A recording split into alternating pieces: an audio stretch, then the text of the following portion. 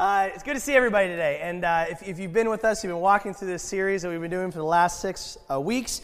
If you're new here, we've been talking about the glory of God. Specifically, how do we as believers live in all the different aspects of our lives in a manner that glorifies Him? As we work, as we play, as we engage in marriage and in parenting, as we deal with finances, as we think, and everything we do, Paul said, even when you're eating or drinking, it's all to be done to His glory. So what does that look like? And this morning we're going to look at working to the glory of God. Now, I had told you a couple weeks ago that I was only given sermons that were in my wheelhouse, and I had said that I was not given working to the glory of God because I didn't have a full-time job. Well, Chris was supposed to preach this sermon, ironically, or fittingly, maybe. He's not going to be able to preach the sermon because he's on the job training right now in Colorado. I was free, so I said, I'll step in and do that. So do as I say, not as I do this morning, my young flock. We talk about working. You think about our weekly, the amount of time that we spend working a week. Now, you look at this chart. This is the average work day for employed persons ages 25 to 54 with children. This is how we spend our day. Now, you might look over at that red slice and say, hey, you lied to us 2 weeks ago. You said that we have leisure and sports 5 hours a day. Well, this is a different demographic, okay? This is work days, not every day. This is employed people, and it's different age groups, and it's with children. So I wasn't lying to you at all. But you look at this, what's the biggest part of this pie? It's the green slice at the bottom. It's our work. We work, the largest slice of our day, larger than any other slice, even sleep, on average, is spent working. That we work in America an average of 8.8 hours a day. And if you calculate that over time, that means that if we are to work for 40 hours a week over the span of 40 years, okay, which is just roughly the time that an American will work, that means that at the end of your lifetime, you'll look back and you will have worked 80,000 hours. It's a lot of time spent on something, on anything. And that's not even including the 15,000 hours that you spend on top of that, primarily preparing in kindergarten through college for that job that you're going to go into. We in America, we are work crazed. If you look at, since 1960, the average American worker productivity has risen 400%. We work 400% more than we did 50 years ago. And then 86% of males and 60% of females work more than 40 hours a week. We are a workaholic society, especially when you compare us to the rest of the world. We work 137, and each individual works an average of 137 more hours per year than the Japanese, 260 more hours a year than the British, and 499 more hours than those lazy French. 134 countries in the world have laws for the maximum length that a person's allowed to work in a week. That's the majority of the countries in our world say, listen, you're not allowed, we don't believe that you should work more than this amount every week. We don't have that in America. You're allowed to work as much as you want. And then, so not only do we work a lot, according to a recent Gallup poll, 70% of Americans don't like their job. Okay, so the giggles tell me a lot here, okay. And 20%, 1 out of 5, says they flat out hate their job. So not only do we work a lot, we hate it. So 80,000 hours of misery. Lee Hardy, a writer who was writing on this topic of work, he said this: the vast majority of Americans loathe their daily occupations, or at least they find them exceedingly tedious. He went on to say, and moreover, if the boredom and banality of the weekday routine were not compensated by a little excitement on the weekend, most employees would find their work completely unbearable. They work because they have to. It's a financial necessity. What a bleak picture. Now, that is not across the board. There are some of us in this room that love our job, that love going into work day after day. But on the whole, this is the projection that America has of work, that we're obsessed with it, that we never stop doing it, but we don't actually like it. And so the question is can my job, can my vocation be part of God's plan in glorifying himself? Now, we're not just talking about, well, when you're at work, you need to witness. Or when you're working, you need to take 10% of that and give it to us on Sunday mornings.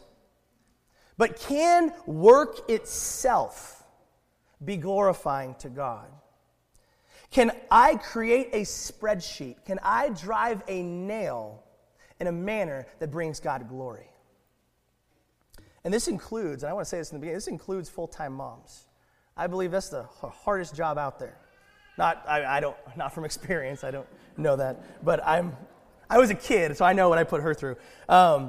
And this also includes students who are preparing for jobs. Those of us in this room that are in high school or in college, junior high, elementary, this applies to all of us. We're all going to work, and we're going to work a lot.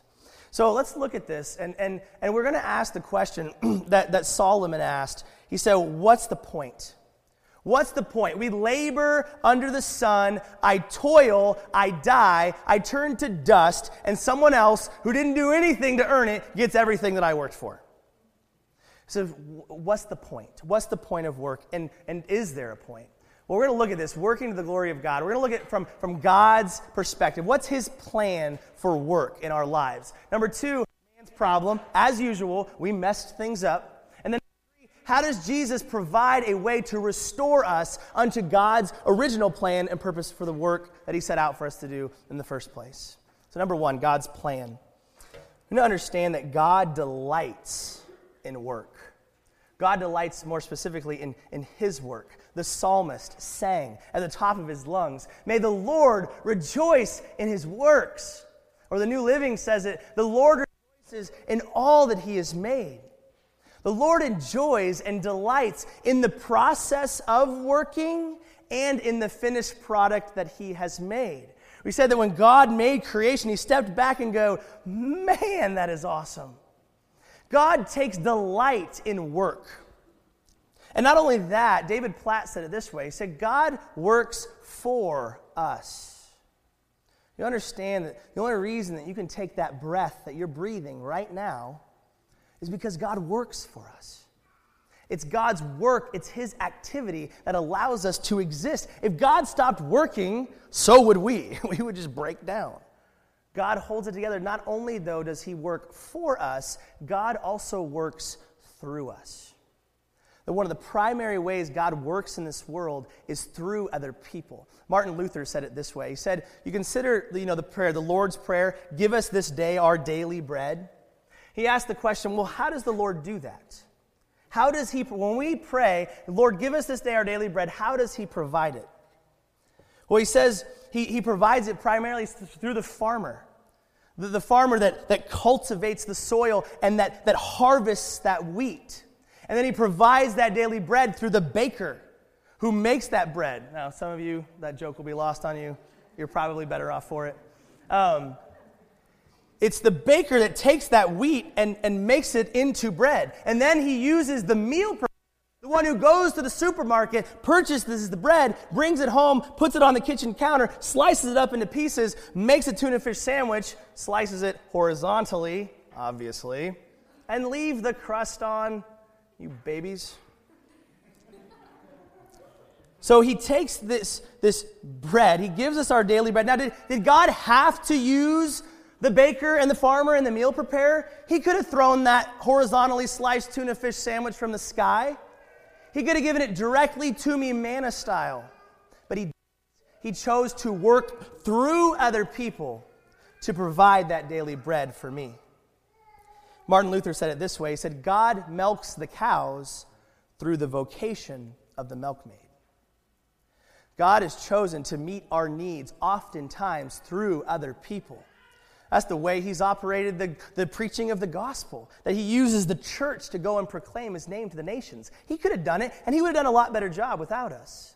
but he chooses to work not just for us, but through us. We rewind back to the beginning in Genesis chapter 1. This is how it all started. God planned for, He made man to work. We were created to work. Look at what he says. He says, God said, let us make people in our image to be like ourselves. They will be masters over all life, the fish in the sea, the birds, the livestock, the animals. He said, God told them, multiply and fill the earth and subdue it. Masters over the fish and birds. Look, I have given you the sea throughout the earth and all the trees for your food. So God gives Adam, he gives him all of the plants and all of the animals. He says, you're in charge of it. This is your deal. I'm putting you to work in charge of this. And more specifically in chapter 2, he says, God made man to work. He says, the Lord placed the man in the Garden of Eden to tend and care for it. Right from the beginning, he gives Adam and Eve a job. He says, I want you to be gardeners. Take care of the Garden of Eden. God creates man in his image, and just in the same way that God creates and cultivates, he put man in the garden to create and cultivate, just like he does. He said, go to work. Now, despite popular opinion, work is not actually a part of the fall. Okay, some of you may be thinking, I don't know. But it's not. It was part of God's design and creation. In fact, that's what he modeled for us when he created 6 days of work and 1 day of rest. And I'll tell you, the Bible says when we get to heaven that we're going to work some more. You say 80,000 hours is not enough, God? I have to work for eternity?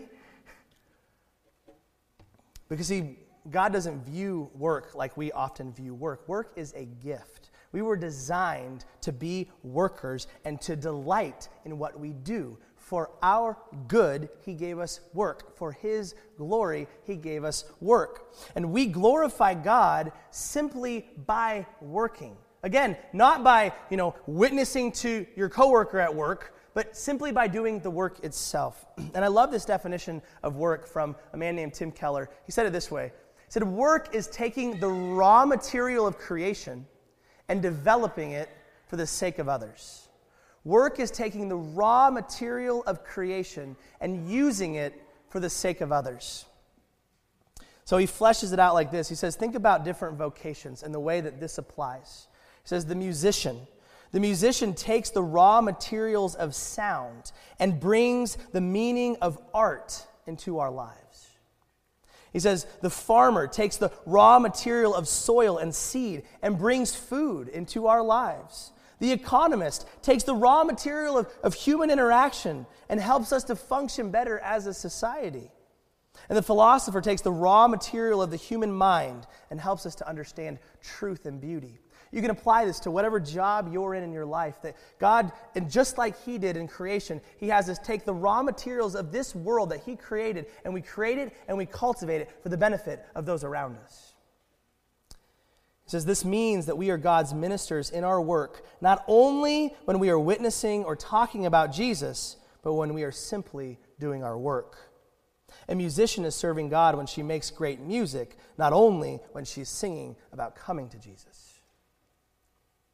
When we work, we echo the heart and work of our Father, and that glorifies him. So God planned for man to work, but then, as usual, we come along and we mess things up. Our problem when it comes to work.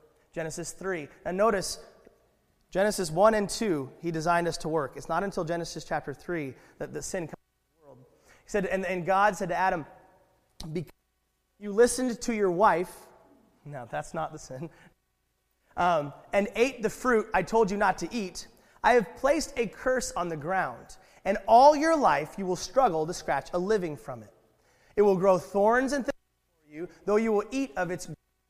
And all your life you will sweat to produce food until your dying day. Then you will return to the ground from which you came, for you were made from dust, and to the dust you will return. So the consequence of the fall was not that Adam would have to work, but that work would become hard, that work would not be fulfilling, that work would be frustrating. In other words, work became work.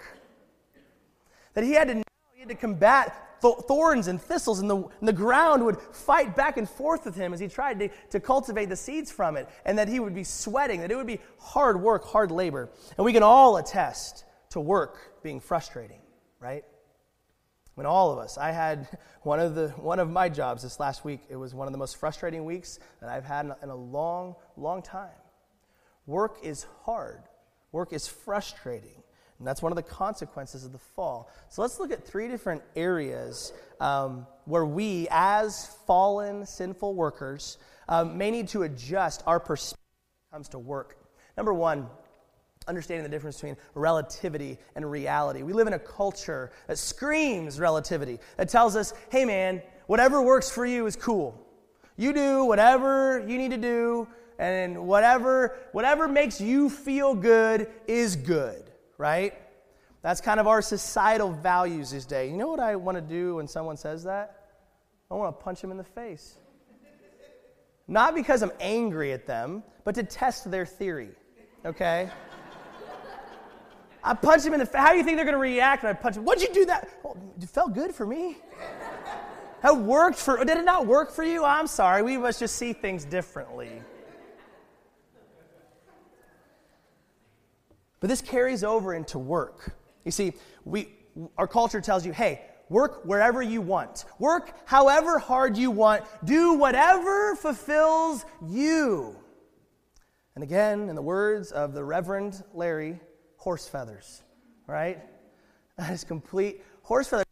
Not a biblical view on work. There is a standard. There is a reality. There is a difference as to whether or not our work is good, and we don't get to be that standard. We don't get to make that call. The standard is God. Is our work pleasing to Him? Does He call it good? So what does the Bible say? What does God say in His Word is good work? Well, 2 things that He calls us to. Number 1, good work is work that is done wholeheartedly unto the Lord. Look in Colossians chapter 3. It says, whatever you do, work at it with all your heart, as working for the Lord, not for men, since you know that you will receive an inheritance from the Lord as a reward. It is the Lord Christ you are serving. That paycheck, your boss, that is not the end. Our job, our work is ultimately done unto the Lord, and one day we're going to stand before Him, and what matters is if the Lord says, well done, my good and faithful servant. He is our master. And you might say, well, Justin, you don't understand. You don't know my boss. You don't know what I've been through, right? You don't know what my workplace is like and how hard it is. Do you want to know what the context is here in Colossians? Paul is addressing slaves. Paul is talking to slaves and telling them, slave, you're not working for your master on earth. You're working for your heavenly master. So if anybody in here is owned by another individual and has forced labor, then you can complain. Otherwise, I doubt that our situation is as bad as the people that Paul was addressing here. That's not to make light of what you're going through in your life. That's to say, think about what he's addressing, who he's telling here to do this. So how do we do this? How do we work wholeheartedly? The New Living Translation says that you ought to work hard and diligently. To work unto the Lord with all your heart is to be the most diligent worker that you can be, to be the most skillful worker you can be in your line of work to the glory of God, not to get a pat on the back and to raise above the rest of your coworkers, but because what I'm doing is to please my Father. And whether it's shoveling dirt, cutting hair, answering a phone, going to school, or burping a baby, we do it excellently. You be the best baby burper on the block. There's no better baby burper than you. Do it with 100% of your heart as unto the Lord. Secondly, we work wholeheartedly for others. That God, in John says, you cannot love God without loving your brother. If you claim to love God and hate your brother, you're a liar. That it goes hand in hand, and I believe the same thing can be applied to work. We cannot work as unto the Lord if we're not working unto our brother and our sister. And I believe that this is at the heart of why so many of us can be miserable at our jobs. And Dorothy Sayers, she's a lady that wrote on this topic, and I really love the way her perspective on this. She said this, she said, the habit of thinking of work as something one does to get money and position is so ingrained in us that we can scarcely imagine what would happen if we began to think about work otherwise. So we think of work in terms of our paycheck and climbing the corporate ladder of success. And she says that is often where we stop with it. She goes on to say, people become doctors these days, not primarily to relieve suffering, but to bring their family up in the world. People become lawyers, not necessarily because they have a passion for justice, but to bring their family up in the world. What she's saying is that we don't see the way that our vocation benefits the community around us, that it helps the people in Kenai and Soldotna through the vocation that we're doing. And then she goes on to say this. She says, during World War II, one of the greatest surprises we had in our lives is that we found ourselves for the very first time happy. Why? Because for the first time in our lives, we found ourselves doing something not for the pay and not for the social standing, but for the sake of working together to get something done that benefited. Now, we were not given our skills and creativity from God just to pay the bills and provide for our family. Is that a legitimate reason to work? Yes. That is absolutely. You have been called to provide for your family. But if we don't see the way that our job benefits the community people around us, we miss one of the primary purposes God has given us, our gifts. We are always doing things as unto others, and that includes our vocation. Imagine how radically your perspective on work could change if you were thinking about the good of others in everything that you did. When I answer that phone call, I want to return that phone call. I want to return it as promptly as possible so that person gets the best service possible. That when I drive that nail into that piece of wood, that I want to, whatever I'm making, I want to make it excellent so that person is receiving that gift or that good, that product, and it's the best product that they could have for their benefit. And when I teach that child, I want to teach them the best that I can to give them the best opportunity to be a learner in this world and to understand the truth and beauty of God's creation. Number 2. To understand the false dichotomy or division of the spiritual and the secular. This is a picture here, and it's kind of whitewashed. You can't see it very well. This is of 2000, year 2000. Our youth group here from the church went to Brother. Oh, thank you, Lord. We went to Brother National Youth Conference in Pennsylvania. This is me up in the top, that tan smile. And actually, a couple other people. You see John over there on the right with the mustache? That is delicious. I don't know why he ever got rid of that thing. I think my sister's up there, my mom. I think Jacob's there. You can do some Where's Waldo on your own. But in 2000, I decided, it was actually 1999, our church, I went with our youth group to Brother National Youth Conference, a gathering of thousands of kids. And God used it in my life in incredible ways. And I just became on fire for.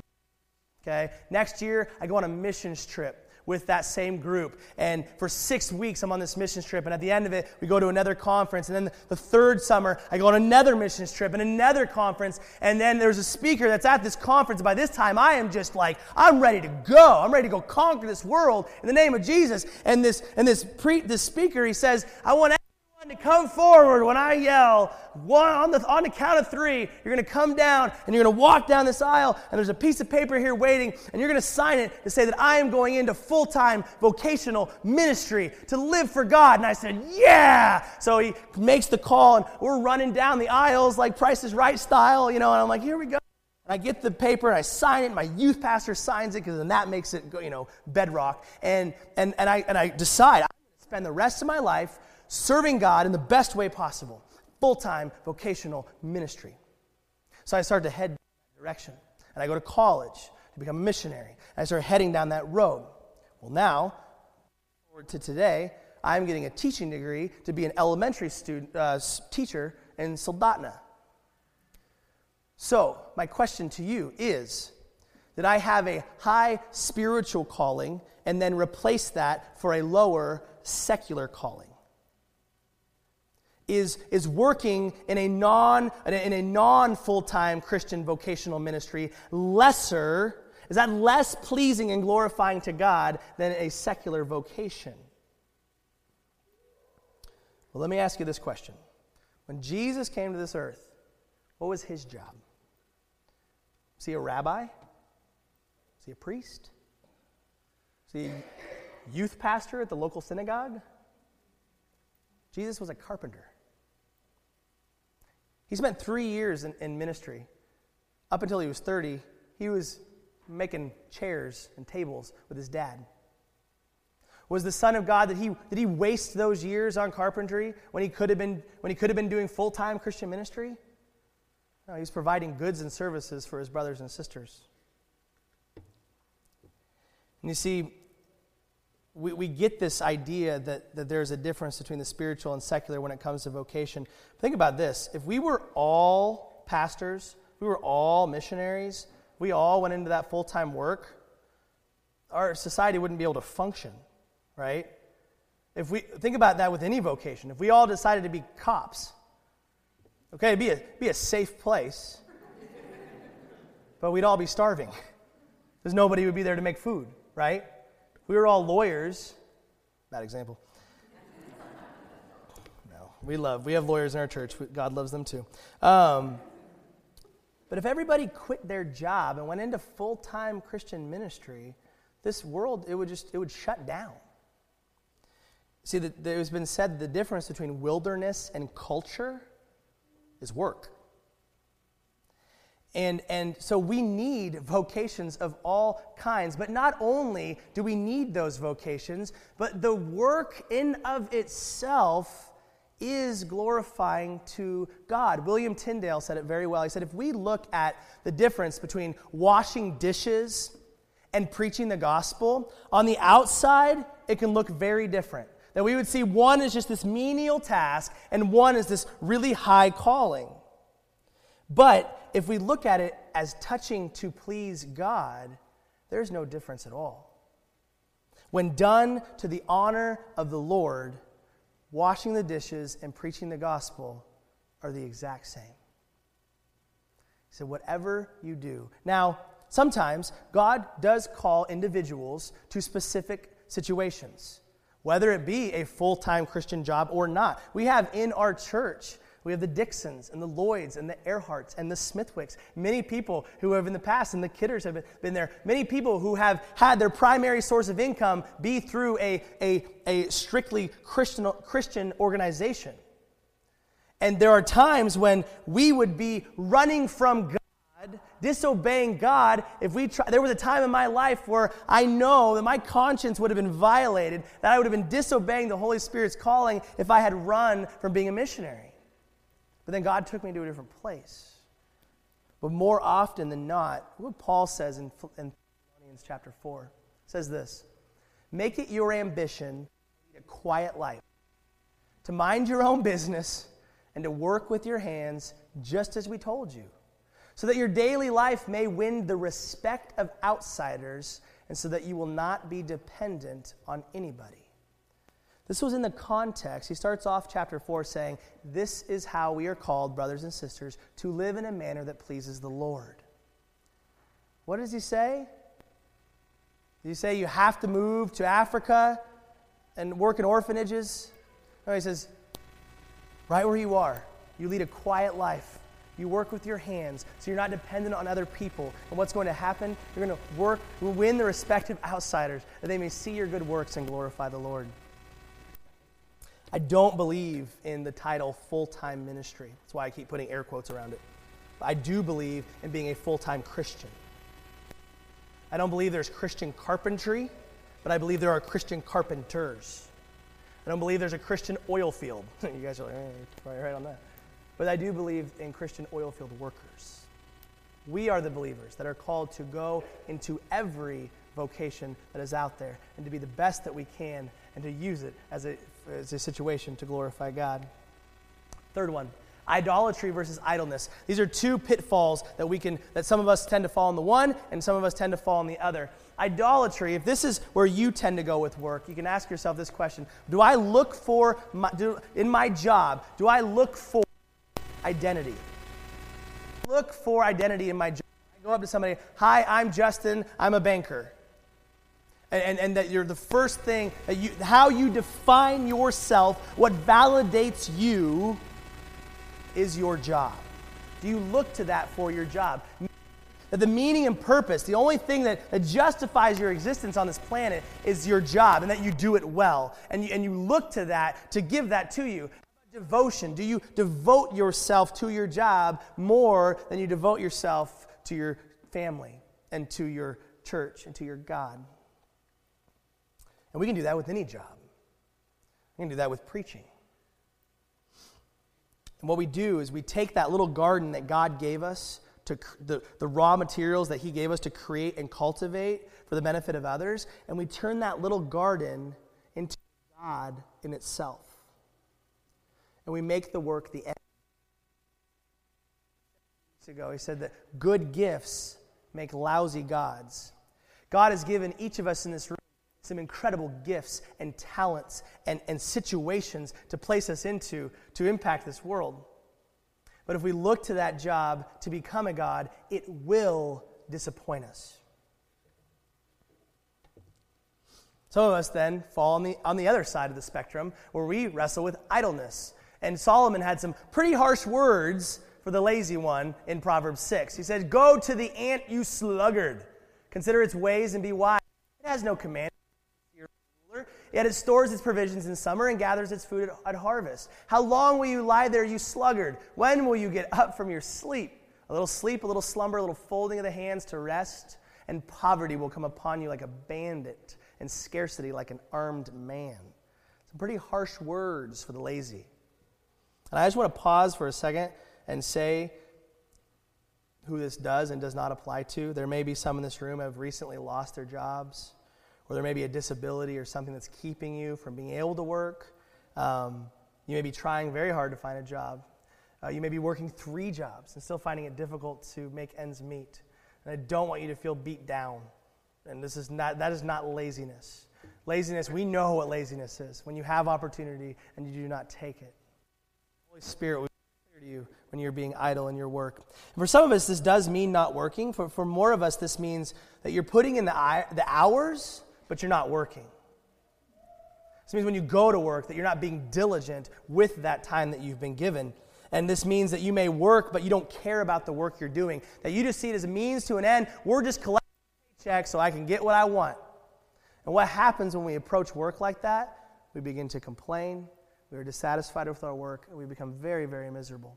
If we don't see it as unto the Lord and for the benefit of others, it will lead to dissatisfaction. So finally, what does Jesus do? Enter stage right, the person of Jesus. How does Jesus take and redeem these false ways, these improper ways we've approached work, and he redeem them so that we can glorify God in the way that he originally created us to do this? 3 ways that we look at here. Number 1, Christ's work has secured our salvation, and this frees us to rest in his work. Think about it this way. If our religious works pleased God.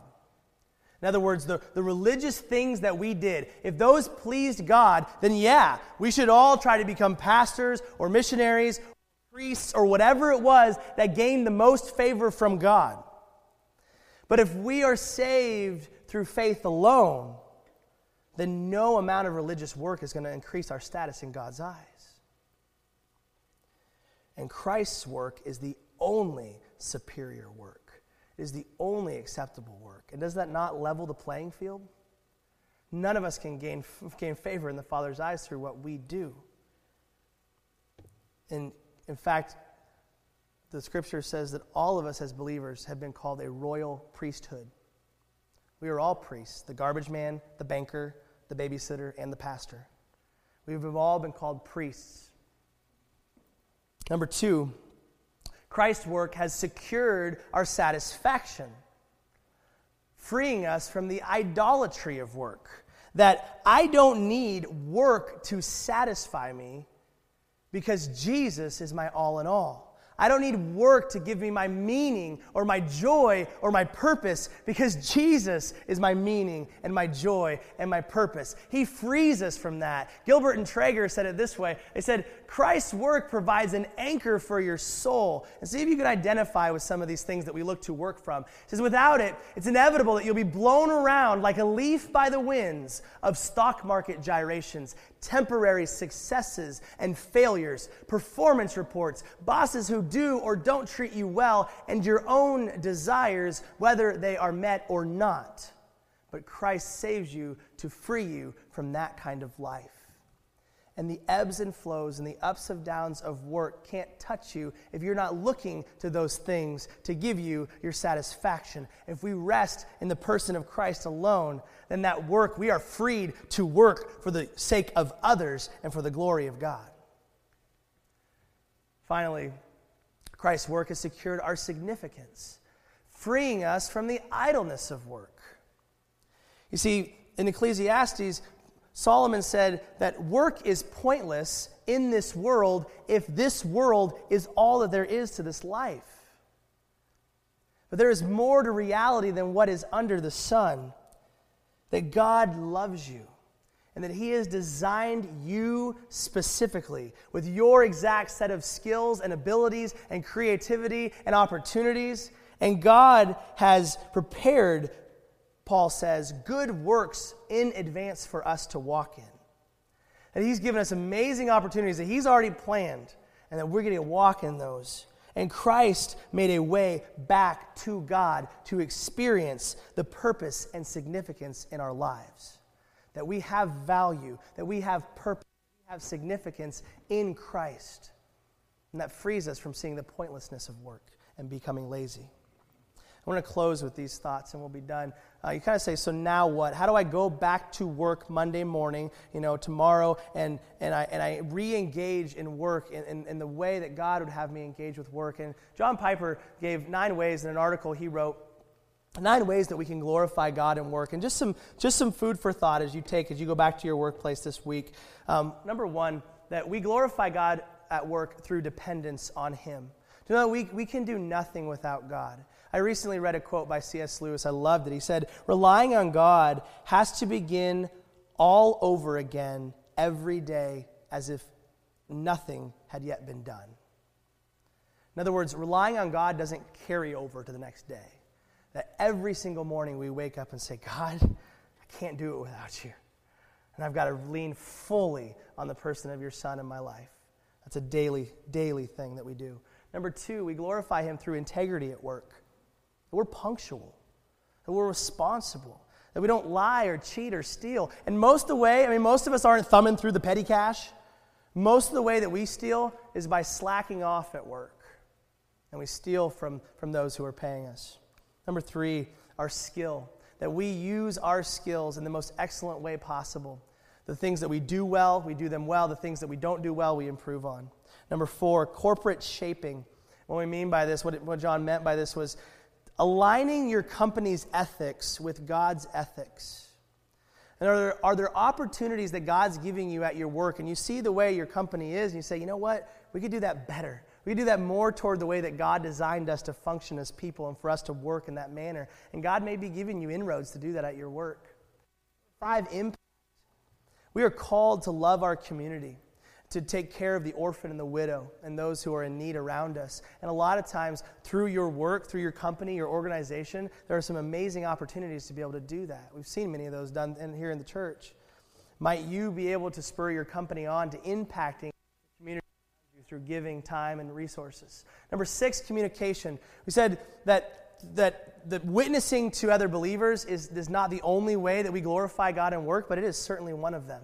And God has given you relationships at your work. You might be the only Christian that your coworker or client or boss ever will know. You have an opportunity to speak the truth to them, to speak gospel to them, and pray for those opportunities and then boldness when those opportunities arise. Number 7, love. We as believers always need to be putting others before ourselves. Be the first one at work to serve. to volunteer. I'll go make the coffee run. I'll do that job that nobody else wants to do. And be the first to listen to your coworkers, to hear them, and to be there for them. Number 8, money. We do not work to have, we work to earn, to have, to give. Freely I've received, now freely to give. God doesn't give us money just to stockpile and use it for what we want. We've been called to give to our family and give to those around us. We are stewards of that money. It does not belong to us. Thinking about that and the way we use it. Number 9, finally, thanks. That we approach work with gratitude. That we are thankful that God has given us a job. That He has given us the ability to carry out that job. That He's given us the relationships of that work. And if we approach work in a humble way, we will not grumble. If you're humble, you won't grumble. Recognizing we don't deserve any of this. That God has given us all good gifts by His grace, not from our merit. And to approach work with that humility and not in dissent and complaint. So let us whistle while we work. As we go to our jobs this week, to know that God has designed us to work. He's given us 80,000 hours of opportunity to glorify Him in the way that we work diligently and excellently, in the way that we work for other people. And in that work, we can glorify the God who works for us and through us, and for Jesus who worked for us by taking our place on the cross. Let's pray. Father, thank you so much that you created us and you gave us something to do. We're not just sitting around waiting for you to come back. You created this society, and this society has been called to function in a manner that requires work. You designed us to work. And Father, sometimes work is frustrating, and it's hard, and it becomes the drudgery of the daily, it's Monday morning already. And Father, so many times we can take that attitude to work. Father, may you transform our minds in the way that we think about our job, that we look at it as an opportunity to serve other people, to serve our community, to provide for our families, to be a witness to you, to work diligently unto you, that so we might hear those words, good and faithful servant, well done. Father, may we depend on you for that energy, for that love. That can't come from us. Father, without you, we are miserable human beings who will never find satisfaction in anything, including our vocation. May we find our meaning and our significance and our purpose in your Son and what He's done for us and who He is in us. And as we rest in that, we will be freed to see work as an opportunity to serve others and to glorify you. Take our hands, take our minds, take our time, take our jobs, use them for your glory. Thank you, Father, and it's in your Son's name we pray. Amen.